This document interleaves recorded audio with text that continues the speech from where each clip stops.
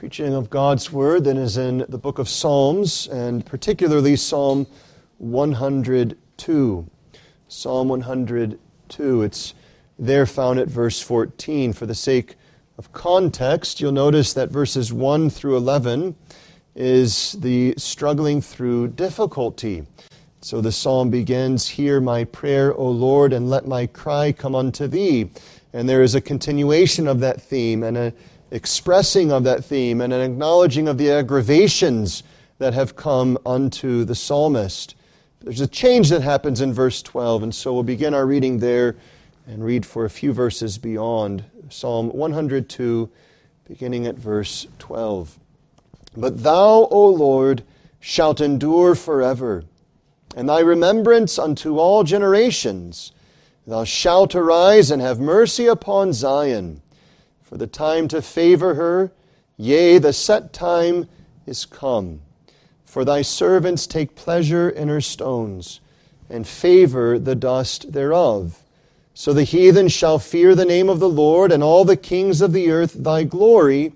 When the Lord shall build up Zion, he shall appear in his glory. He will regard the prayer of the destitute, and not despise their prayer. This shall be written for the generation to come, and the people which shall be created shall praise the Lord." As far the reading of God's Word, notice particularly verse 14, "For thy servants take pleasure in her stones, and favor the dust thereof." Now, it is a strange expression to say that anyone favors dust. It's a word that expresses delight and desire for, and who would there be among us that would look at a pile of dust and say, that's where my heart is set, that's what I love? And yet that's what's being expressed. Stones are here said to be that which grabs the pleasure of God's servants. It doesn't mention a building, it doesn't mention an edifice, it doesn't mention the temple, it mentions the stones. Not that which is constructed and well ordered, but that which has become disintegrated and is separated. And yet, even in that disordered state, the people of God are said to love them. The people of God are said to treasure them. They're delighting in the things of God's kingdom. Now, we aren't told specifically the historical context that gave rise to this particular psalm, but you'll notice the title indicates that it's a prayer of the afflicted when he is overwhelmed and poureth out his complaint before the Lord. At the very least, it speaks of that season of any soul that is brought down, that is in a degraded situation, that is mourning and weeping. And you can see those expressions when, for instance, in verse 5, we read, "By reason of the voice of my groaning, my bones cleave to my skin." Notice verse 8, "Mine enemies reproach me all the day, and they that are mad against me are sworn against me." And the psalmist becomes quite acquainted with his mortality and with his limitations and weakness. And he speaks of, verse 11, "His days are like a shadow that declineth, and I am withered like grass." But there's an interesting transition when from himself and circumstances he turns to consider Jehovah. "But thou, O Lord, shalt endure forever."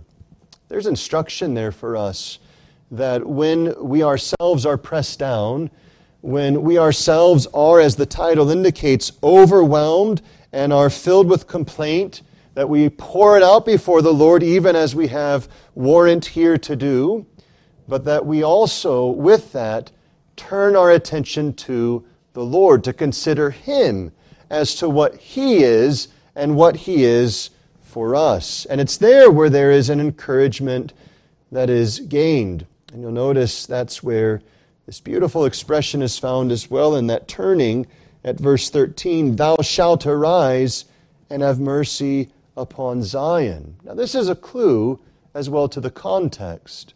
Though he has to this point expressed his individual grief, Notice it doesn't say, thou shalt arise and have mercy upon me, but it's corporately focused. It's looking to the kingdom of Christ, the kingdom of God. You will have mercy, not merely upon me, but upon your kingdom, Zion, Jerusalem, the capital and the very center of the tabernacle and later temple and so on. And likely the context is found to be in the season of captivity. We aren't certain of that, but there are clues along the way, especially in the second part, as there's such a desire to see the kingdom of God built up. And so notice what is going on. God in verse 19 is said to have looked down from the height of his sanctuary from heaven. Did the Lord behold the earth to hear the groaning of the prisoner, to loose those that are appointed to death, to declare the name of the Lord in Zion and his praise in Jerusalem? That's not taking place at this time. But there's a time coming, assured as it is, that shall come.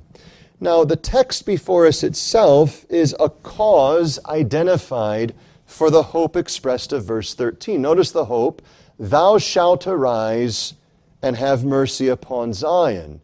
Now, he's given, it seems, some degree of divine assurance for the time to favor her, yea, the set or the appointed time has come. But verse 14 gives one of the reasons he's assured of it. For, that links us back to this hope, for because thy servants take pleasure in her stones, and favor the dust thereof. There is affliction, but the affliction is having its effect. It's a psalm that is steeped in the waters of trouble, and yet the steeping of such souls in the midst of these troubled waters bring forth the beauty of faith. That's what's being expressed. It's not just in himself, rather it's not just for I, thy servant, take pleasure in her stones, but thy servants take pleasure. The psalmist is noting something. He himself desires the advance of God's kingdom, but he's beginning to witness a turning in God's people to desire the same. And so there's this identifying of this work of God. God's people are delighting in even the little things that belong to God. They're not just delighting in the gold and bronze and those beautiful things. I heard someone say just today about having visited some cathedral in Spain and saying to begin speaking of it would cause me to start weeping, so beautiful it was. Now, we don't question the outward beauty of such buildings, but we acknowledge there is nothing spiritual at all about such attraction. A common pagan and atheist can look at those buildings, and do look at those buildings, and say, this is beautiful. When Notre Dame was on fire, it wasn't just the so-called Christian community that was concerned. You had atheists who were historians saying this is a tragedy. Why? Not because of any spiritual significance, but because of the historical significance of such a building. Well, brethren, this is nothing of that. The desire and delight that's being expressed in this verse has nothing to do with outward beauty, has nothing to do with what would attract the attention of natural men. It is rather an expression of the spiritual delight of God's people in the things that belong unto God. The very stones, the very dust, the smallest things that aren't even ordered as they should be ordered. These things are dear unto God's people. And in that the psalmist witnesses this taking place in others, there's hope. Why? Well, they're being brought to pray. We ought to remember this. Prayer is not just the expression of our desires. It is an appointed means of grace. There's a mystery to prayer because God is the one who has appointed the end and the means. But when we understand that theology rightly, when we begin to see people earnestly praying, we can begin to take hope. Why? Because God is at work in His people, bringing them to pray, which is a great indication that He's preparing a work to perform. And this is what's taking place in the text. So, however much God's kingdom suffers in this world, whether it is a season of captivity, whether it is a season of great degradation, when His people treasure it and are moved with concerted prayer, there is cause to begin expecting great blessings from God. This is no sort of charismatic nonsense. This is the established pattern of God's Word. You can think of this. Every great movement of God recorded in His Word is begun with prayer. So you read Nehemiah chapter 2. What was Nehemiah doing before that? He prayed. He was spending time in prayer. You can see it, for instance, as well in the book of Esther. What happens before she goes into the presence of the king? Not only is she praying, she has her family praying, and she has the Jews that are believing praying. There's earnest prayer being made. What happens before the day of Pentecost? The people are gathered and they're praying. Now, we can sit back and say, well, that's because God ordained the time of deliverance in the book of Esther. That's because God ordained the time of deliverance in the book of Nehemiah, the building up of the walls. That's because God ordained the outpouring of the Spirit at Pentecost. And you'd be absolutely right. But do not miss this connection. He ordained it and ordained that prior to it, God's people would be praying. Prayer is being cultivated as there is an increase of love to the things of God's kingdom. So consider briefly three things as we make our way through this.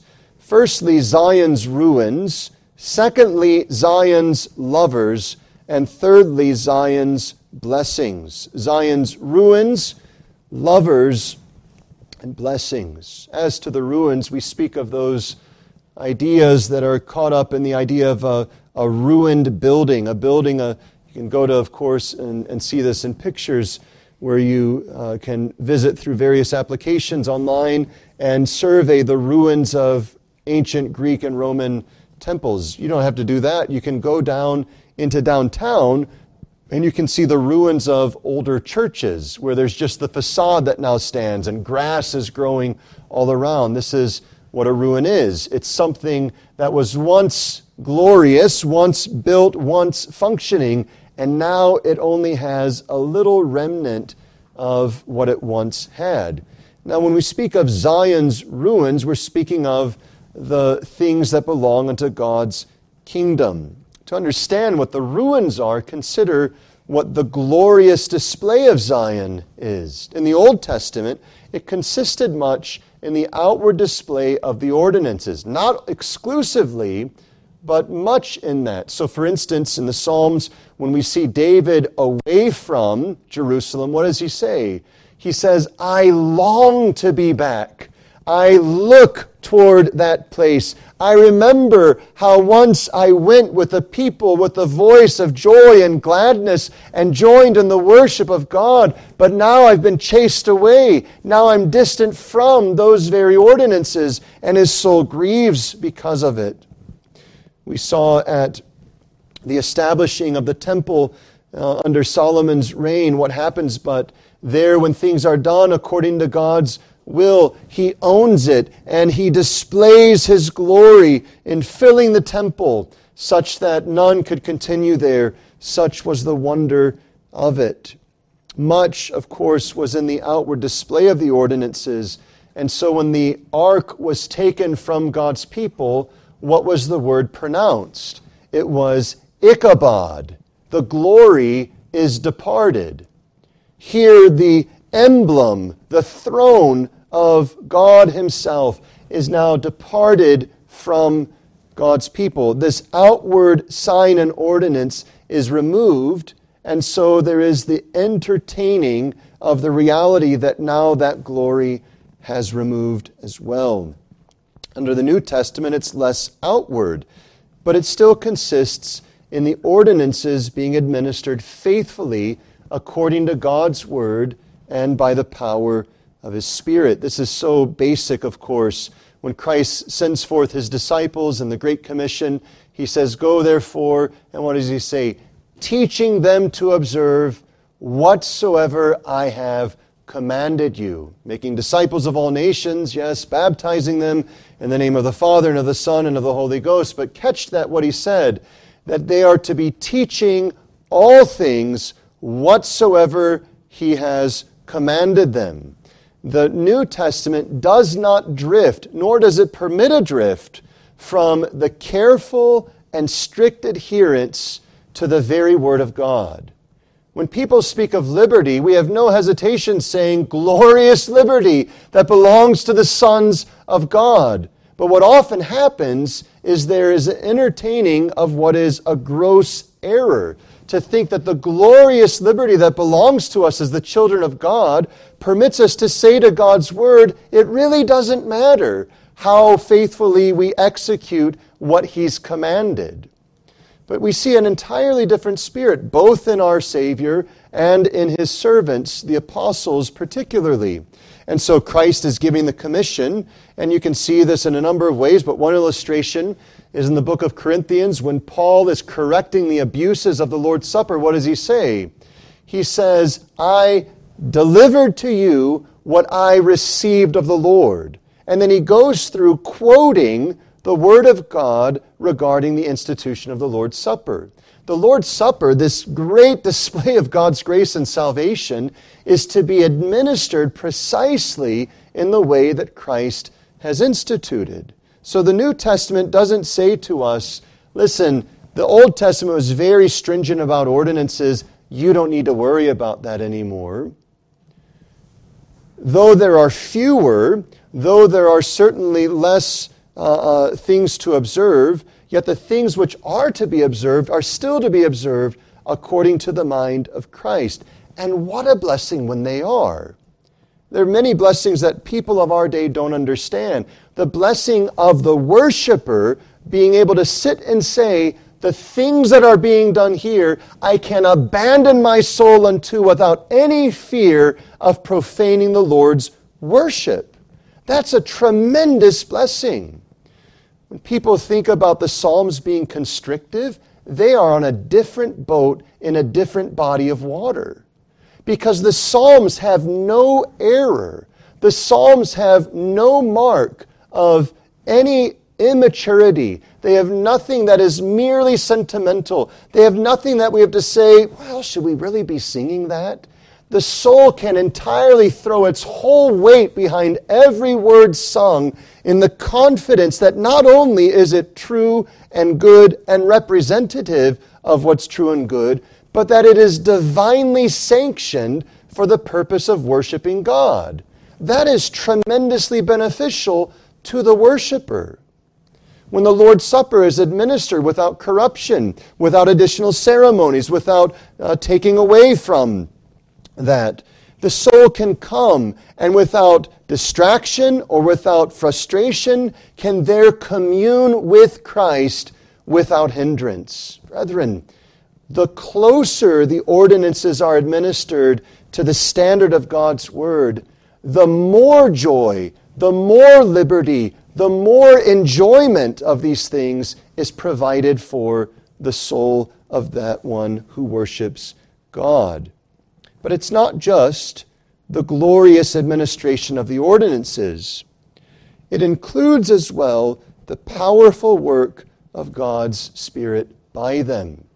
And so you think of it, the way God manifested at Solomon's consecrating of the temple, his glory, was by the manifestation of the same. There was a display of the presence of God in and with the ordinance. And you can see something of this as well, not in the physical sense of things, but rather in the display nonetheless of tangible evidence of the Lord's blessing his ordinances. Notice in the book of Acts chapter 2 and there at verse 47, these are praising God and having favor with all the people and the Lord is adding to the church daily such as should be saved. Now you go back, we referenced this passage on the Lord's Day, and you see what they're doing. They're diligently attending to the ordinances that Christ has given. But there's this blessing that comes in that the Lord is adding to the church daily such as should be saved. It's not the manipulating of souls to think, well, this is helpful and we're going to find a way to manipulate your feelings and so on. This is a divine work. God is owning the ordinances. God is building up His church. God is adding daily such as should be saved. And it's amazing how these opening chapters chronicle, you'll notice just a few verses before, in verse 41, about 3,000 souls on one day were converted and added to the church. It's almost impossible for us to comprehend that. 3,000 people, they're brought to faith. There are times in church history beyond the Scriptures where we can see great influences of the same. But there are also times when we don't see that. There are times when we see perhaps not even so clearly a perceptible little drip of favor. But these are seasons where the Lord is doing wondrous things, and not just in getting another name added to a roll, but rather with power converting and sanctifying and advancing His cause unto godliness. It's the very thing that Paul references in 1 Thessalonians 1 when he says there at verse 5 that the word came, as he says, in the Holy Ghost. But before that, in power. The means was used of the preaching of the gospel, but the Holy Spirit added His blessing to the ordinance and brought forth not just a profession of faith, but a sound conversion and the production of a truly godly people. Well, we could multiply instances, but when such things are taking place, there is something of the glorious display of Zion. But what of its ruin? Well, you can see it in the Old Testament. Nehemiah expressed it toward the end of Nehemiah 2 when he says, listen, the wall is torn down, the gates are burnt up, there's no worship taking place, there's nothing that should be going on as it should. The enemies are living in the place where God's people are to live. God's people are cast out or are held as servants in the land of promise. That was a great burden. But chiefly consider this. The ordinances ceased. The testimony of the way of pardon was withdrawn. The priesthood was largely no longer functioning as it should, or if it could. There was a great tearing down, not just of the outward display, but of the spiritual blessing.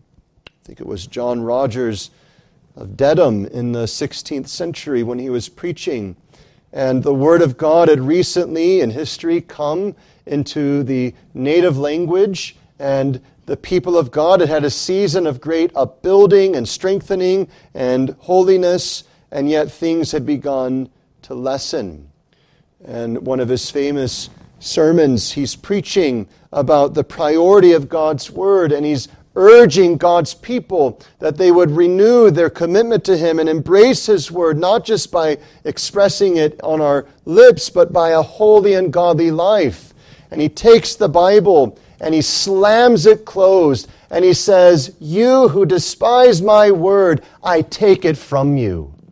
And then Mr. Rogers falls to his knees as if he were pleading and saying, "Oh God, though we've denied your word, though we've not used your word as we ought, take not your word from us to give us a famine of the word." He had witnessed great blessings, but he had begun to see the receding of the waters, such that God's people were no longer earnestly desiring those things. That's the ruining of Zion. It's when the ordinances are either corrupted, or when it is they no longer are used of God to convey such power unto salvation and unto holiness. You can see different ways this is expressed in the New Testament. For instance, in 2 Timothy and chapter 4. Very familiar to us. Paul says to Timothy, verse 2, preach the word, but he indicates in season and out of season. There's something for us. But notice verse 3, he says, for the time will come when they will not endure sound doctrine. But after their own lust shall they heap to themselves teachers having itching ears, and they shall turn away their ears from the truth, and shall be turned unto fables. That's a season when Zion's cause lay in ruins. That there was a season when they were listening to God's word, and it all seems to have prospered and so on. But then they turn away, and they seek false teachers to guide them contrary to God's word. The ordinances are losing, as it were, their influence, and likewise they are being corrupted by false teaching. We've already referenced 1 Corinthians 11. It's an interesting and very searching way that Paul puts it there at verse 20, when he says, when ye come together into one place, listen to this, this is not to eat the Lord's Supper. Now, what he's saying is, though you think you're coming, though you think you're observing the Lord's Supper, it's not the Lord's Supper. Why? Because of the gross corruptions that have entered in. In eating, everyone taketh before other his own supper. One's hungry, another's drunken. And he goes on to ridicule them and reprove them for their treating of a holy and sacramental meal as a common feast. He says, whatever else you're doing, whatever term you want to use for it, it is not the pure ordinance of the Lord's Supper. So then he sets it back in order. Likewise, in general, the influence of godliness, when it declines, is a sign that things are becoming in disrepair. You can see something of this in Revelation 2 and verse 20, when Christ speaks and says, notwithstanding, this to the church of Thyatira, I have few things against thee, because thou sufferest that woman Jezebel, which calleth herself a prophetess, to teach and to seduce my servants to commit fornication and to eat things sacrificed unto idols, and so on. This false and wicked teacher is misleading God's people in a church, the church of Thyatira. And so what's happening? That which was built up as beautiful is being corrupted by the influence of sinful men and women. This is what Zion's ruins refer to.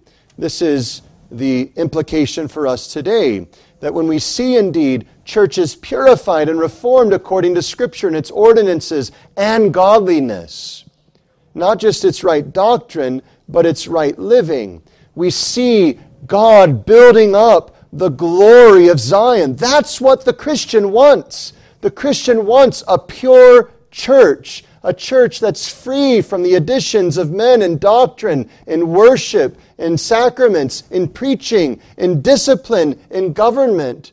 But he also wants a pure people, not just others to be pure, but himself to be pure. Oh, that we would be such is his great desire. And when it is that those things aren't seen, what happens? Well, there's a temptation. The temptation is to say, well, there's only grief for me. But notice the text. The text says, thy servants take pleasure in her stones and favor the dust thereof. This moves us secondly to Zion's lovers. What is it they love? They don't just love Zion when it's flourishing. They don't just love it when it's at the zenith of its influence. We love to hear stories of the early church overtaking the empire. We love to hear stories of the Reformation not only beginning but flourishing for a season. We love to hear stories of great works of God throughout history. And we think to ourselves, what would it have been like to have been there, to have seen it? You've heard me say before, there John Livingston at the Kirk of Shotts preaching, and there on one day after a communion, the Monday after, there roughly 500 people converted. What would it have been like? You can go there to the place today and see the very location where this took place. What would it have been like? And we think, oh, our days are so little, they're so insignificant. They aren't those days. But there's a temptation in that. It's to love only the great influence of Zion's prosperity and to say, that's what I love. But the Christian, though longing for such things to return, loves even the dust of it, loves even the small crumbs that fall from the Master's table. These are privileges that are beyond what I deserve. Oh, though I long to see other churches planted, I long to see our church grow, yet what a privilege that we may sing the Psalms, that we may worship without the corruption of instruments, that we may gather and hear God's word read and preached and so on. These gladden our souls because we love the God of the kingdom. So we love even when He gives little, even when it's a little portion, we say it's God's that He's given to us. It's His kingdom that's present within us. It's His kingdom that is being established, though it's small. And as you're well familiar, we're not to despise the day of small things, because think of what the things are that are small. They're the things of God's kingdom. They're His ordinances, His blessings, His government, His worship. There's nothing there to be despised. They love it. They don't love the corruptions. They don't even love the size of it. They long for it to grow. They pray for it to grow, even as is held forth in the rest of this psalm. But they still love even the smallness of God's kingdom because it's His.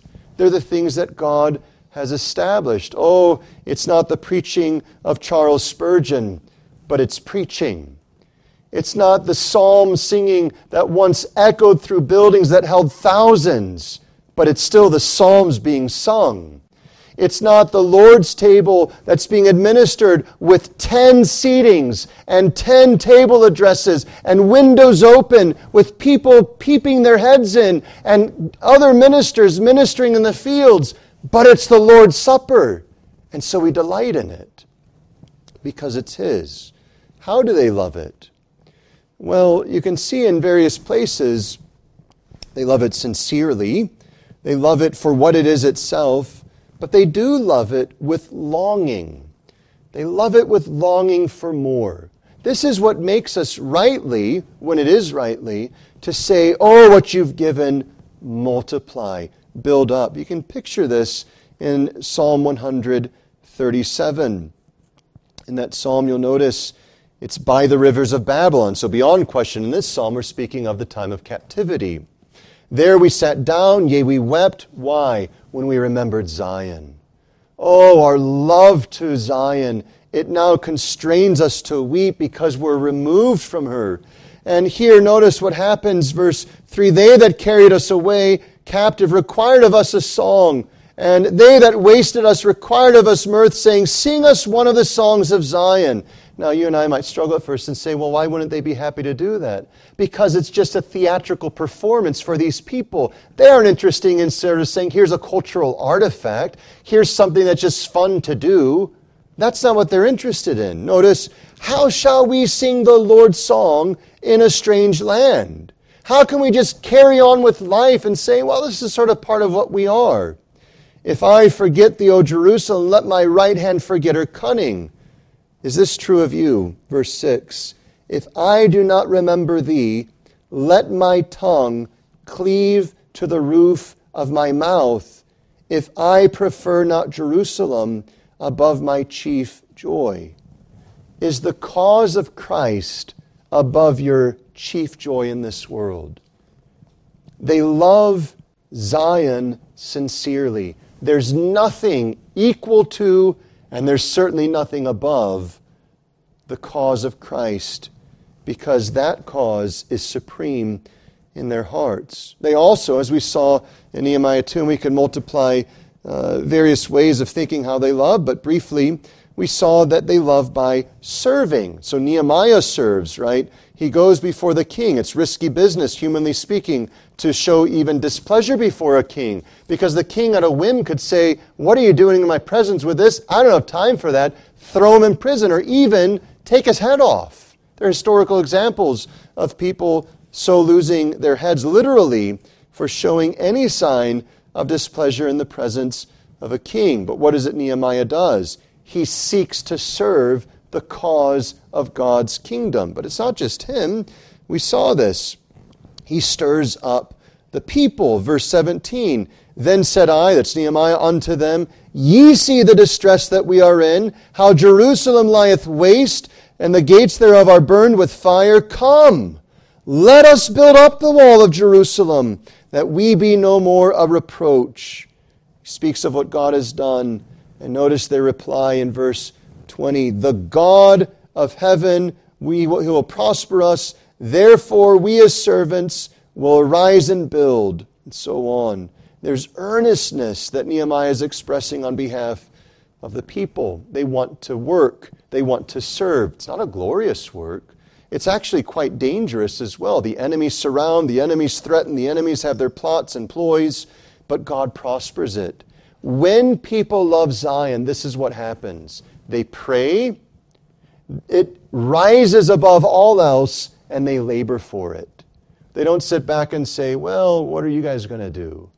They may need guidance. They may not be officers or elders or ministers and so on. And so they need shepherding and help and, all these things. But they're saying our hands, our finances, our time is for the sake of Christ. We want to build what is in our day torn down. They likewise, they love Zion not just in outward service, but in holy living. And so you can see this throughout the book of Nehemiah. They stumble, as you're well aware, later in the book. And what happens? They're willing to engage in that difficult issue of divorce and so on, to reform these wicked marriages and so forth. And likewise, the Sabbath was being desecrated. And so Nehemiah closes the gate. What's going on? They're not just saying, "We want the buildings." They're saying, "We want the builder of the kingdom to dwell with us." That's what we want. And as He's appointed the building of the wall, as He's appointed the building of the temple, so we'll labor for it. But what we want is the God of Zion. What we want is His presence with us. And brethren, that puts us in mind of what we love. We trust that you love psalm singing. We trust that you love pure worship. We trust and pray that you love the confession of faith, and so on. And these things are good and precious to us. But the reason we love them is not because of them in themselves. It's because they're given us, and they, as confessions of faith, they confess the faith regarding our God. It's because God is precious to us. Why is psalm singing something we would literally die for? Because it's precious to Christ. Why is Presbyterian church government such a consideration that men take an oath that they will never usurp and overthrow the right order of God's government of His church? It's because it's the King's commission. He's established it. And He's the one who holds the highest delight in the heart of the believer. And so they labor for it. But they're laboring for it not just so that their names would be recorded in some manual long down the road, this person did that and so on, but they're laboring for it because they want to know God. Very quickly then, what are the blessings that come to Zion? Well, it's beyond our text immediately, but you'll notice that there, prior to our text, it speaks of God arising. This is something to remember. It's God who will bless if ever Zion is to be blessed. It's not you or me. It's not us or others. It is exclusively the work of God. And so notice in verse 16, it speaks of when the Lord shall build up Zion, He shall appear in His glory. Any blessing that comes to Zion comes exclusively because of the God of Zion. It comes exclusively by His grace, by His power, by His work. And yet, as we noted, he brings that to pass in his sovereign work by stirring up his people to pray, by causing them to yearn for these things, to labor for these things. And it's not just that then he responds to it. He's actually preceding all of that, working through them, and then he brings forth more blessing and builds up his cause. The work is produced by God's gracious work in us. Think of how Paul says it. He says, he works in you to will and to do of his good pleasure. So it's not this idea that we got to work ourselves up and then get God's attention. He's going to do something. True prayer is the evidence of God already doing something. God is quickening his people to pray. That's why the psalmist can say, thou shalt arise. I can see the time to favor her. The set time has come. How could you know that? Well, it's not just some prophetic gift, because I see God already working in his people. They're praying. They're saying, this is what we desire. And that kind of prayer comes from God. Well, what is it that follows? God beautifies his cause. He builds up his people. And as it says, that he shall appear in his glory, verse 16. Well, we close then with a few words of counsel and application. First, if we are to benefit from this passage in our time, we don't look to the ruins of buildings and the dust and so on, but we do nonetheless look to the state of Zion. Think of what Christianity looks like. Don't look at its mere numbers and professors. Don't look at how many people say they're this or that. Look for a moment and consider how pure its ordinances are being administered this day. That's how you start to see, is Zion in a state of outward glory in this world, or is it in a state of ruination? And when you see ordinances administered impurely and improperly, though we give thanks to God that there's still something going on, we grieve that there is that corruption that is being abused in the midst of Zion. It hurts our souls to see God's word mocked. It hurts our souls to see his praise corrupted. It burdens us. And so if we wish to understand how Christianity is in this current day, we don't just look and say, well, here's how many churches are in this place, this denomination has that many, these many have been baptized, and so on. We ask this question, how well, how faithfully are the ordinances being administered according to Christ's command? But then we also can look and say, to what extent is God blessing those ordinances? And we don't mean by that just how many numbers are coming, but how godly are the people under those ordinances? These are the questions that help us gauge the state of Christianity today.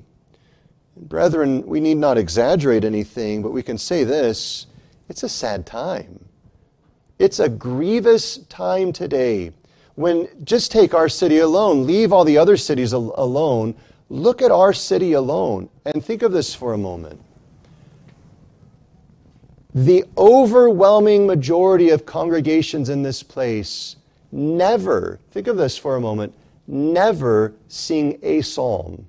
Never. The gross majority don't even know that you should sing psalms.